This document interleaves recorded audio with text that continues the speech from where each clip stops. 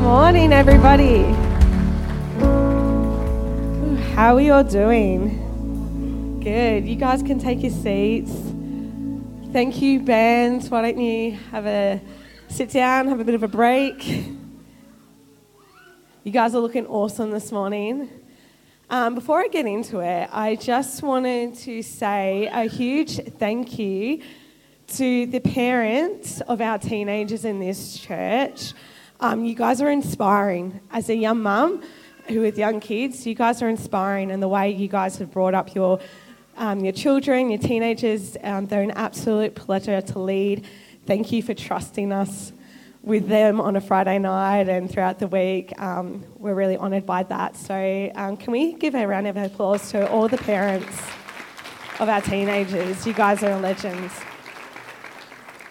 Look, I'm going to start off with a story with you all today, and it's a story about my life, how I came to know God, and a little bit about my early years.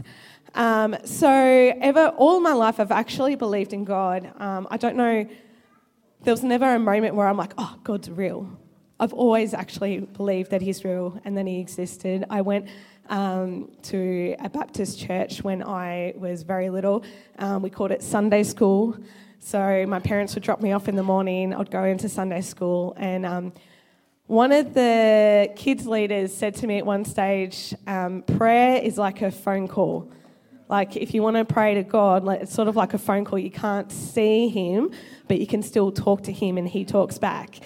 So I took that literally. And I grabbed my mum's old 80s phone. It was like this massive brick.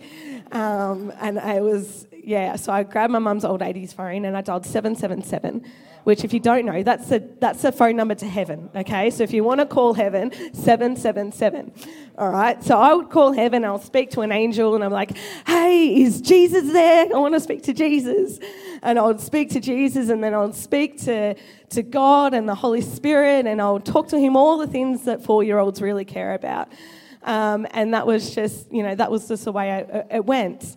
I stopped going to this church probably when I was around 5 or 6 because we moved house, and I still always believed in God, but my life changed quite a bit.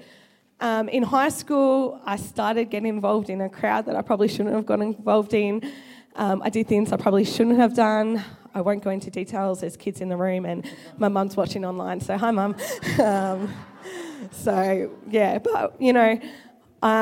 Something needed to change, and at the age of 16, I started going along to a youth group, and I started learning about the redemptive love of God. I learnt that I could have a relationship with Jesus. I knew he was real, but I didn't understand that God is a loving God and that he forgives us our sins and we can have a relationship with him. And when I learnt that, I took hold of that, and I was passionate. I was passionate about God. I loved God. And so I went out and I told everyone. I told my friends about God. I told everyone that I could, like my neighbours and the person I was sitting next to on the bus. I would tell them how my life changed. And when it came to church, I was at everything. If there was something on at church, whether it be Sunday morning church, youth group, prayer meetings, connect groups, teaching nights, like youth groups, all that sort of stuff, I was there. I was pretty much there every night, and I just loved it. Now, this time of when I was a young teenager, 16, 17, I call my first love, all right? There's a time that I really learnt about God and fell in love with God. He was my first love, and that's a topic that we're going to go into today. So those taking notes, my title message is, Where is the Love? Where is love? All right? So we're going to read Revelations 2, 1-5. And it says, to the angel of Church of Ephesus write, these are the words to him who holds the 7 stars in his right hand and walks along the 7 golden lampstands. I know your deeds and your hard work and your perseverance. I know that you cannot tolerate wicked people, and you have tested those who claim to be apostles but are not, and have found them false. You have persevered and have endured hardships for my name and have not gone weary. Yet I hold this against you. You have forsaken the love that you had at first. Consider how far you have fallen, repent and do the things that you did at first. If you do not repent, I will come and remove your lampstand from its place. Now we're just going to unpack this scripture today. There's so much gold and we won't be able to get through everything, but at first I just want to go through 4 things the church was doing really well. All right? And this is 4 things I feel like when I was an early Christian and throughout my 16, 17 years of being a Christian, I feel like I've done these 4 things well. Number 1, it says, I know your deeds and your hard works. The Ephesus church was a hard-working church, and God sees everything that we're doing. He sees the good, he sees the bad, and he sees the things that other people don't see. And as I mentioned before, I was at everything. I served God, I served the church, and I loved it. You know, I had worked hard. The second thing that they're doing was the perseverance. The Greek word for perseverance here means steadfast endurance.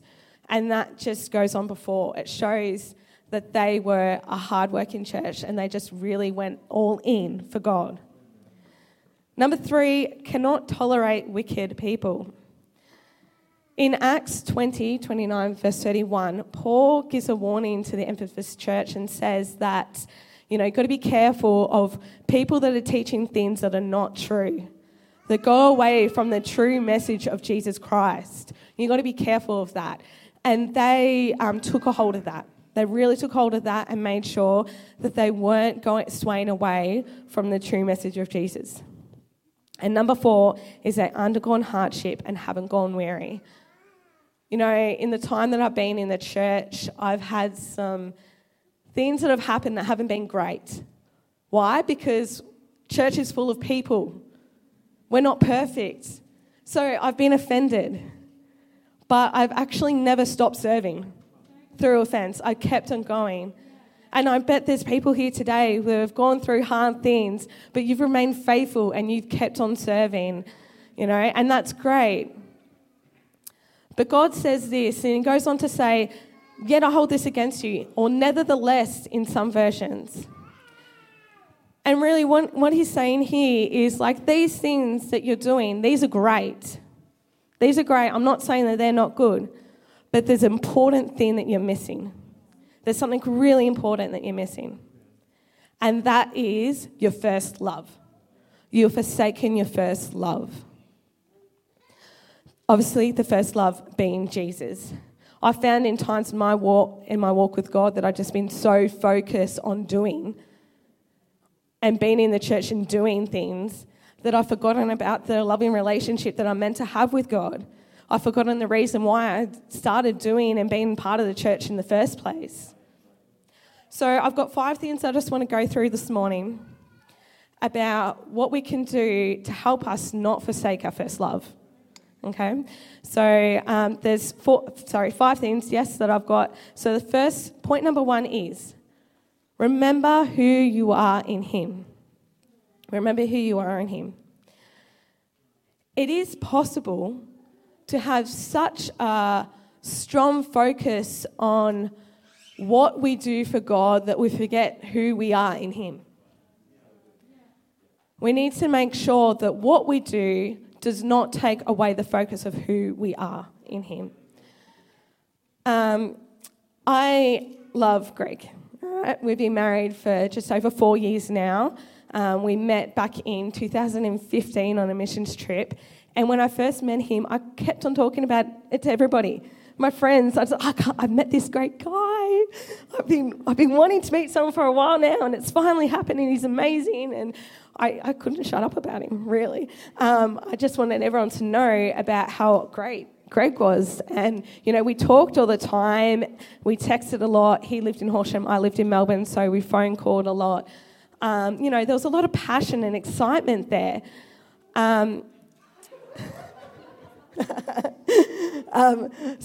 But, you know, I actually love Greg more now than I did back then. You know, I love Greg more now than I did back then. That excitement, like I don't go up to every one of you every Sunday morning and go, Greg is just so amazing. I just love him so much. I don't do that anymore. But the love that I have for him has grown deeper than it did at first. And so we've got to remember who we are in him. And, you know, it's great. We have this first love and we can't forsake that first love, but we also need to go deeper than the first love that we had with God to begin with when we first know about him. Point number 2. So point number 1 was remember who we are in him. Point number 2 is prayer. Colossians 4:2 says this, continue steadfastly in prayer, being watchful in it with thanksgiving. Prayer has always been a big thing for me. I've never struggled to remember to pray. I actually talk to God throughout my whole day. Constantly, I'm talking throughout the whole day. A lot of times, we've had sick kids this week. So a lot of my prayers this week is like, please put her to sleep. Please get her to sleep. God, please, I need some sleep. But God doesn't mind. God doesn't mind what we're praying. He just wants us to talk to him. It's conversation. And, you know, Maya, at the moment, she's just turned 2, and she'll come up to me and she's like, Mummy. I'm like, yes, Maya. I don't understand a word that she's saying. But it melts my heart that she's coming up to me like, Mummy, I want to talk to you. I want to be with you, you know. And that's God. It melts God's heart when we stop and spend time to talk to him and be with him. It's really important that we do that. Point number 3 is reading the word. Last week, Pastor Rachel shared this verse that really stood out to me, and it was Psalm 1:2. And it says, but those delight in the law of the Lord and meditate on this law day and night. Also in Joshua 1:8 says, keep the book of law always on your lips. Meditate on it day and night so you may always be careful to do everything written in it. Then you'll be prosperous and successful. Reading the word is important. And I feel like as a church, we talk about this nearly every week. We talk about spending time with God and being in the word nearly every week. And honestly, we're not going to stop because it's so important. It is so important that we're reading the word, we're being in the word, and we're talking with God. I find when I stop and I read the word and I spend time with him, I feel so much more refreshed. I feel encouraged. I generally feel challenged to be better. But I also feel like that my faith grows and I have strength in my relationship with God.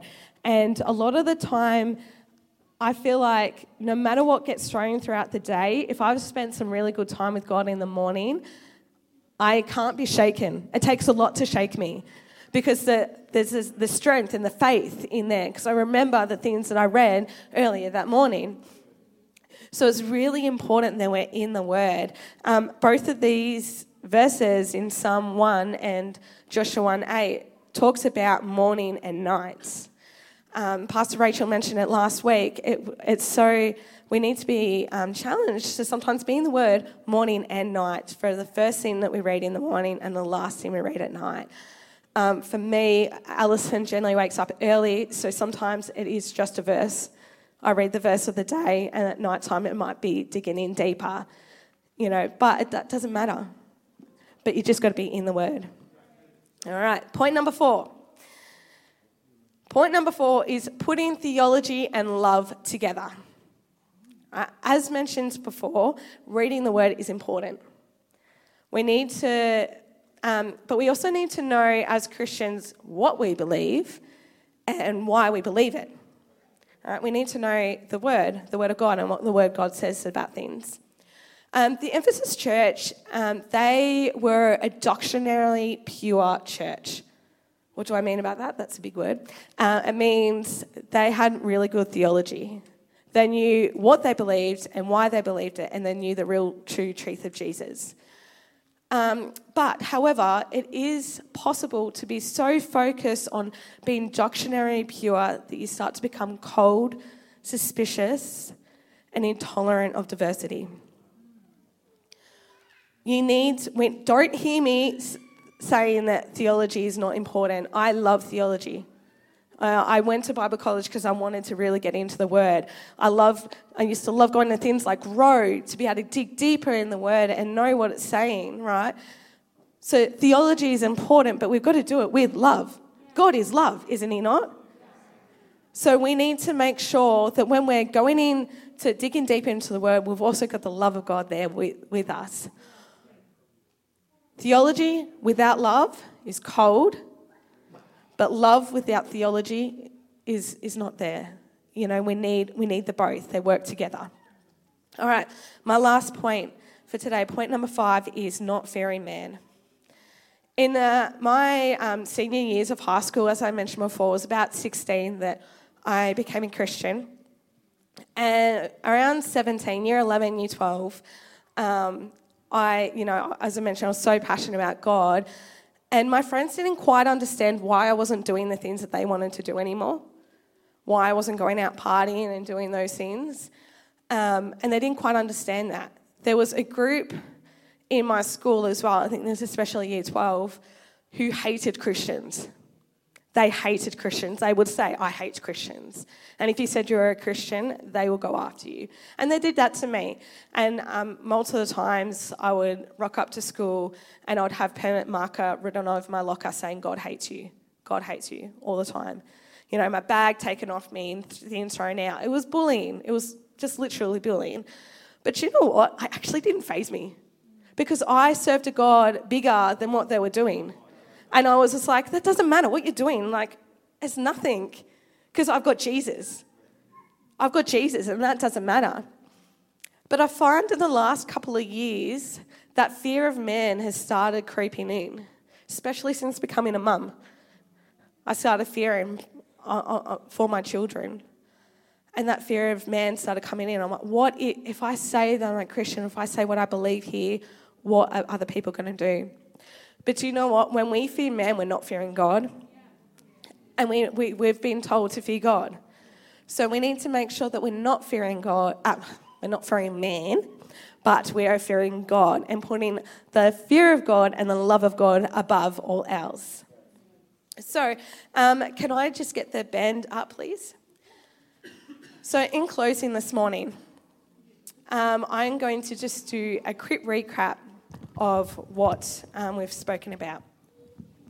So, have you forgotten your first love? I want to put that challenge out to you. Have a think about when you first came to Jesus, when you first learned about the love of God. Where are you at with God now? Do you feel like you're more in love with God now than you did at first? Or do you feel like maybe you're a little bit dry? To make sure that we're remembering our first love and we've got that, we need to, one, as the 5 points I mentioned before is, one, we need to remember who we are in Him. Understanding what we do is not any more important than who we are in Him. Who we are in Him is the utmost importance. We need to, 2, be in prayer. We need to keep praying, keep in conversation with God. We need to, 3, we need to be in His Word, constantly reading. 4, theology and love go together. We need to be looking into what we believe and why we believe it and do it with the love of God. And 5, fear of man. Making sure that we fear God more than what we fear man and not letting the fear of man come in. This morning we're going to finish off with a time of worship. And while we're finishing up with a time of worship, I'm going to put those questions back out to you before is, where are you at now? Where is your relationship with God at now? If you are saying, hey, Rhiannon, I'm actually more in love with Jesus now than I did at first, fantastic. When we go in this time of worship, I want you to really go after it and really press into God and worship Him. But if you're saying, Rhiannon, I'm actually feeling a bit dry. I think I've forgotten my first love and I need to come back to it. Can I encourage you? Take this moment this morning to go back to God. Remember your first love. Remember that He loves you so much that He sent His Son Jesus to die on a cross for you because He just loves you so much. And I just want to ask you, those who maybe here for a first time or have been here a few times, and you say, look, Rhiannon, I actually don't know about this love of God, but I'm interested. I'm feeling something in my heart that I've never felt before, and I feel like maybe God's saying that He's real and that He loves me.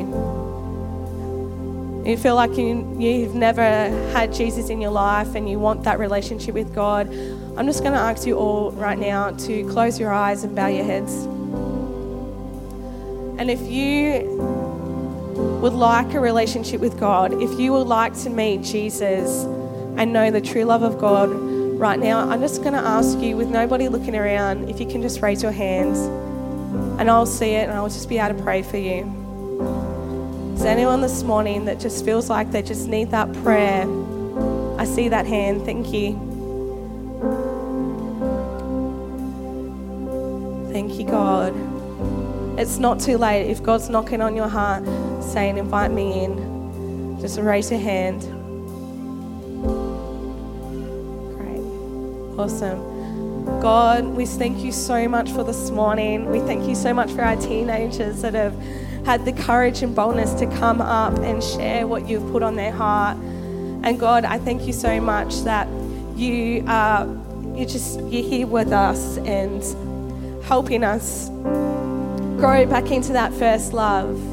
And this morning we just lift you up and we thank you so much for everything. For those that raise their hands, if you want to come see me afterwards, I've got a book that I love to give you. I've got a gift. This is the Word of God, and it's a way that you'd be able to read and get into the Word of God and know more about Him. And I'd love to just be able to pray with you personally. So church, let's just get in a time of worship. We're going to sing and worship and just really just lift up our praise and honour to God.